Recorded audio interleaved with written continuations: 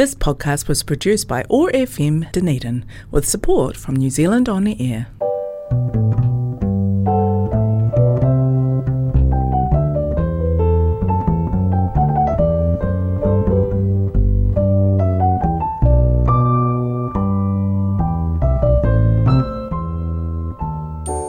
Hello and welcome to our radio church today.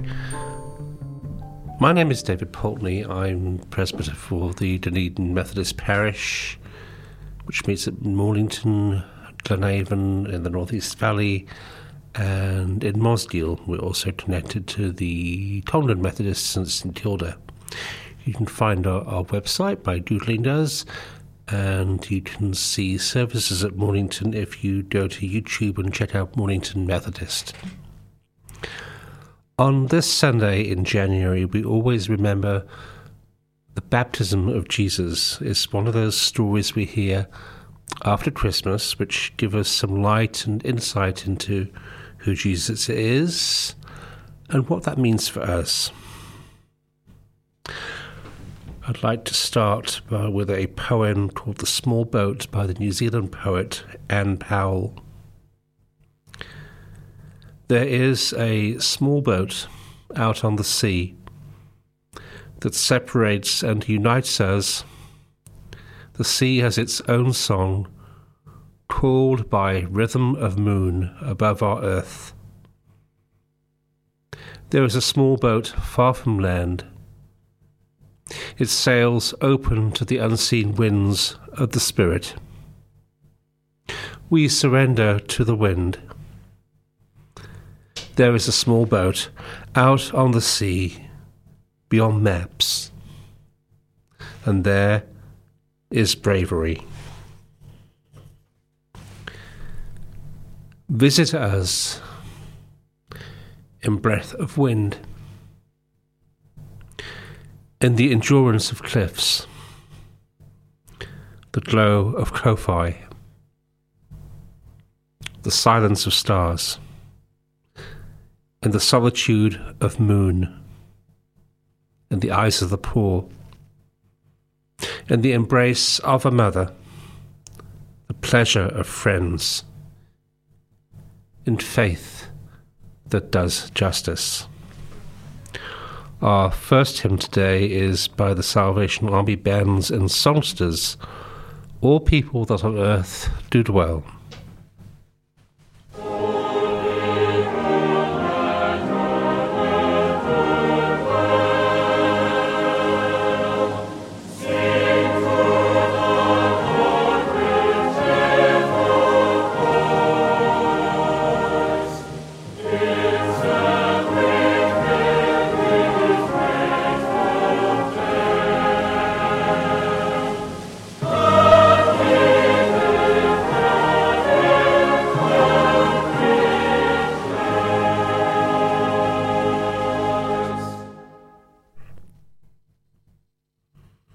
A reading for today from one of the early church theologians, Gregory of Nazianzus.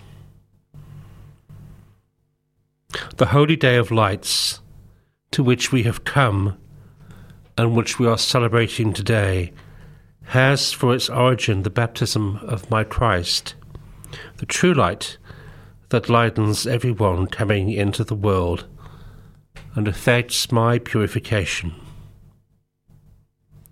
It is a season of new birth. Let us be born again. We duly celebrated at his birth, I the one who presided at the feast, and you and all that is in the world and above the world. With the star we ran, with the Magi we worshipped, with the shepherds we were enlightened. With the angels we glorified him. With Simeon we took him up in his arms, and with the chaste and aged Anna we made our responsive confession. Now we come to another of Christ's acts and another mystery. The Spirit bears witness to his Godhead, for he descends upon one that is like him, as does the voice from heaven. let us venerate today the baptism of Christ. And so, let's pray. We rejoice in the one who is the source of hope, the hope and meaning that made life worthwhile, peace and fullness, newness even as the world seems old. We rejoice that all this was present to us in the life of one man, Jesus, human like us. Yet in his living and dying, we have seen God's likeness and intention. We remember that Jesus, seeking meaning, newness, and dedication, came to the Jordan, and, in the tradition of his people, was immersed in waters symbolizing life and death, washing away, birthing the new. We celebrate that he found purpose there in the affirmation and call of God, and that he set out there to honor this truth in words of hope and liberation, in actions which included and challenged, in breathing newness into faith and covenant. We recall that day as a new beginning. We acknowledge our need of newness and the affirmation of the Spirit. Amen. I'm going to say the Lord's Prayer, and I invite you to say it along with me in whatever language or form you choose. Our Father in heaven, hallowed be your name. Your kingdom come, your will be done on earth as it is in heaven. Give us this day our daily bread. Forgive us our sins as we forgive those who sin against us. Save us from the time of trial and deliver us from evil. For the kingdom, the power, and the glory are yours, now and forever. Amen. Turn us around, God, around to your way of thinking, around into your way of loving. Turn us around, God, and confront us with Jesus. Baptize our fears with your joy. Amen. Our second hymn is Seek Ye First.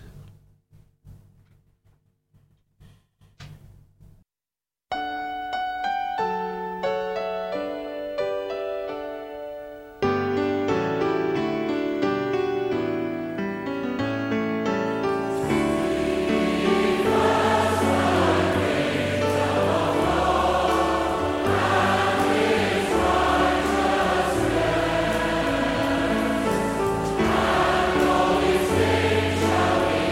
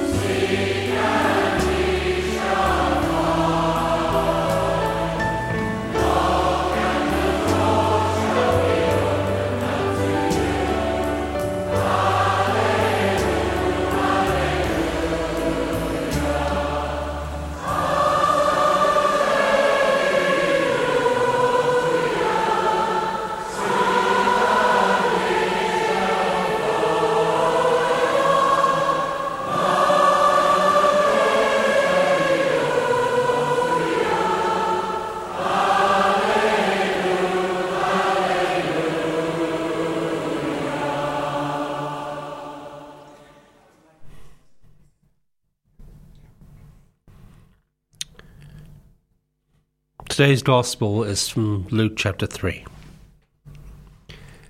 As the people were filled with expectation, and all were questioning in their hearts concerning John, whether he might be the Messiah, John answered all of them by saying, I baptize you with water, but the one who is more powerful than I is coming.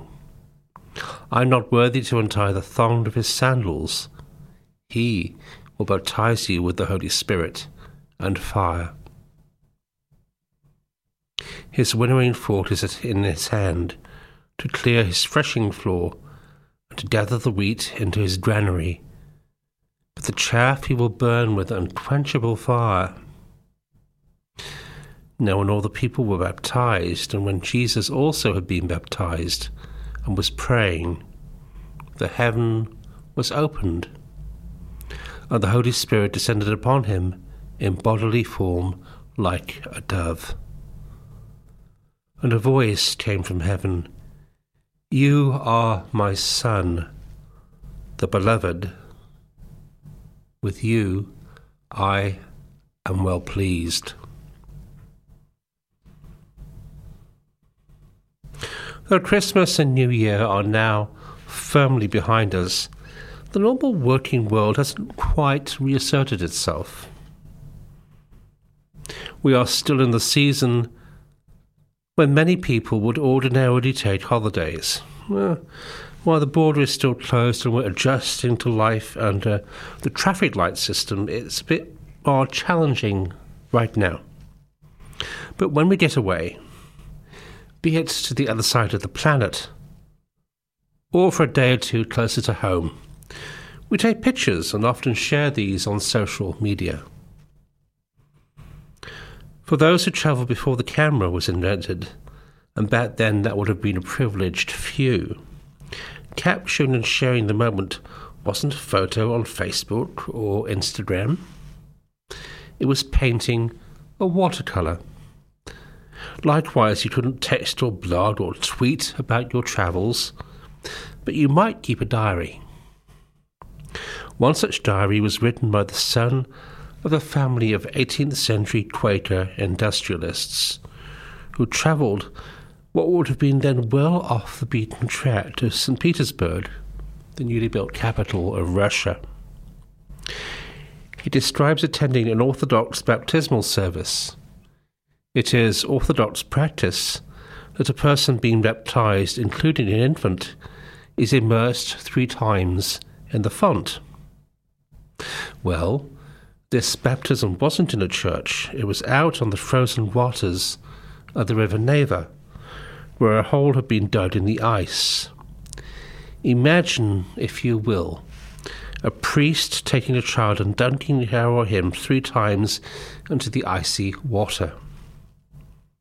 If the risk of the cold were not enough, the Neva is a powerful tidal river, and some infants were literally torn by the current and carried away to a cold and hopefully quick death. The priest said, of course, this was a sign of divine favour, and the Lord had summoned these holy infants to his presence. Clearly, health and safety legislation was not a big thing in Russia back then. The drama out on the ice in St. Petersburg that day, appalling as it was, catches some of the drama, the shock to the senses that must have been present that day. Jesus presented himself for baptism. Jesus was one of many people who responded to the message of the man we've come to know as John the Baptist, a preacher calling upon the Jewish people to live more faithfully and to change the direction of their lives, to be the covenant people beloved of God. To symbolize this choice to be faithful, this repentance, this changing of direction, he performed a ritual for cleansing, a mikveh, in running water deep enough to be completely immersed. It is the root of our practice of baptism. John knew how to pull a crowd. He was charismatic enough to draw people out of the towns to the edge of the wilderness. A long, hot journey. Imagine yourself among them, hot, dusty. Imagine responding to John's message and coming forward for immersion. Stepping into the delicious coolness of the river and then suddenly being immersed. Don't. Imagine the rush of coldness, the water in your eyes, ears, nose, the shock of it all. Then you're pulled out, drenched, squinting into the light. We can feel the pull of this ritual. We all experience the longing for newness, a restlessness of soul that tells us there is something more, something better. Jesus felt it too, and like many others, was immersed in the waters of the Jordan. Looking back to that day, the Gospel writers used language and imagery which reflected their understanding of the universe, with heaven up there, torn open for the Spirit to descend, while exploring a growing understanding of Jesus as sharing something in the being and life of God. All of this helps us to understand the text more, which is not a bad thing. But as I often say, what of us? What can this old and familiar story say to us that is new or powerful? As I mentioned earlier on, Jesus, like all those who responded to John, was moved by a common human longing, the longing for newness, in very traditional language, for rest for the soul, for a sense of peace and integrity. These can be personal aspirations, a search for my own private bliss. Well, maybe, but at our best they speak not simply of a discontent and restlessness about ourselves, but about the wider world. I believe this is true of the experience of Jesus. His search and awakening could have led him to withdrawal, to an ascetic life, to a fervent and private piety. But they led him instead into a ministry, into making a vision of the world present in words and actions, a vision so unsettling and threatening to those in power it ultimately led to his death, which I think is why the story of Jesus' baptism is followed by the story we hear at the beginning of Lent, of his temptation. It's as if, entering the waters of baptism, Jesus enters into the vulnerability, the pain, and the hope of being human. Do we truly enter into that need? Do we feel not just for our own need of renewal, but that of the whole world, and allow ourselves to be immersed by it? Do we then come out into the light as daughters and sons of God, who would rejoice in us? In the season of Epiphany, the season of glimpses of light, this is the light we are called to today. May it lead us to encounter, to embrace the way of Jesus, whose spiritual path was trod at the edge of a world of need. In treading this path, may we each glimpse from time to time the beating wings of the Spirit. Amen. Our next hymn is God of the Bible.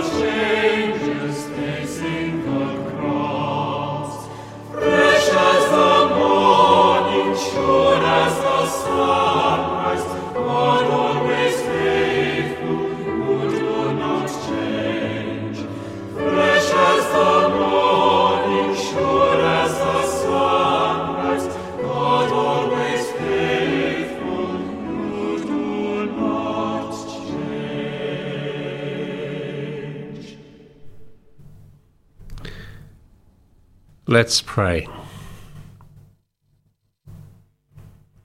And we offer our thanks for this familiar story and its ability to speak to us still fresh, waking us like cold water. We pray for those seeking for spiritual renewal, refreshment, enlightenment.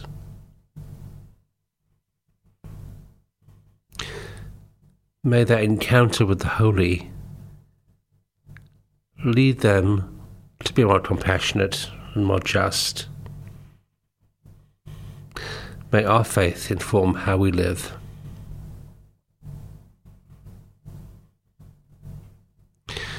We pray for a world of many needs.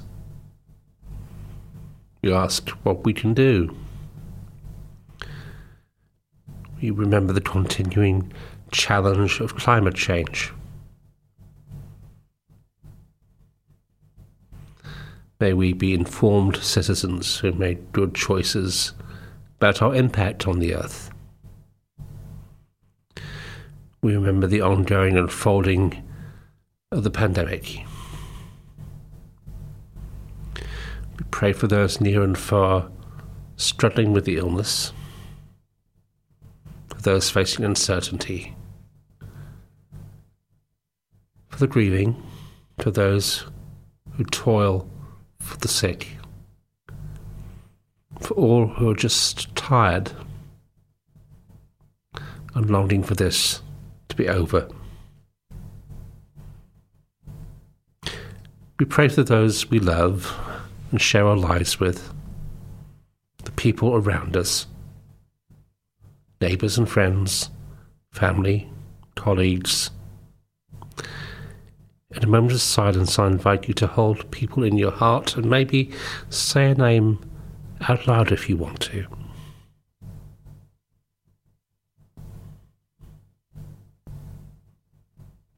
We made these and all our prayers in the name of Jesus, Son of God, in whom God rejoices. Amen. Our final hymn today is Now Thank We All Our God.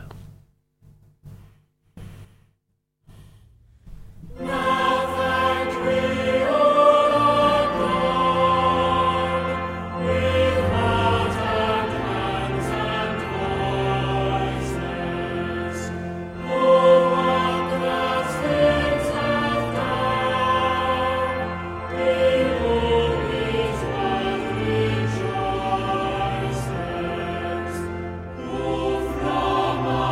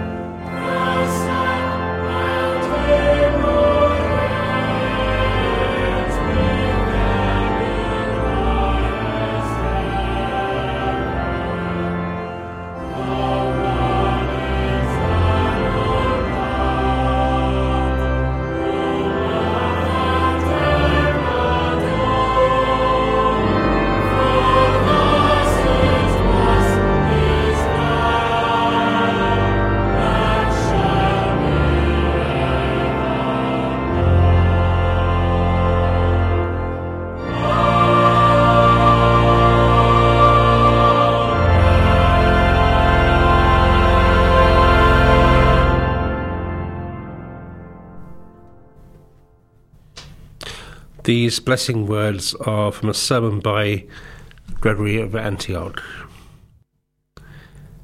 May he who is Saviour of the world and the author of peace grant to us tranquillity. May he watch over and protect us and gather humanity into his fold. To him be glory for ever. Amen. I invite to say with me the words of the grace. The grace of our Lord Jesus Christ, the love of God, and the fellowship of the Holy Spirit be with us all. Amen. Thank you. This podcast was produced by OAR FM Dunedin with support from New Zealand On the Air.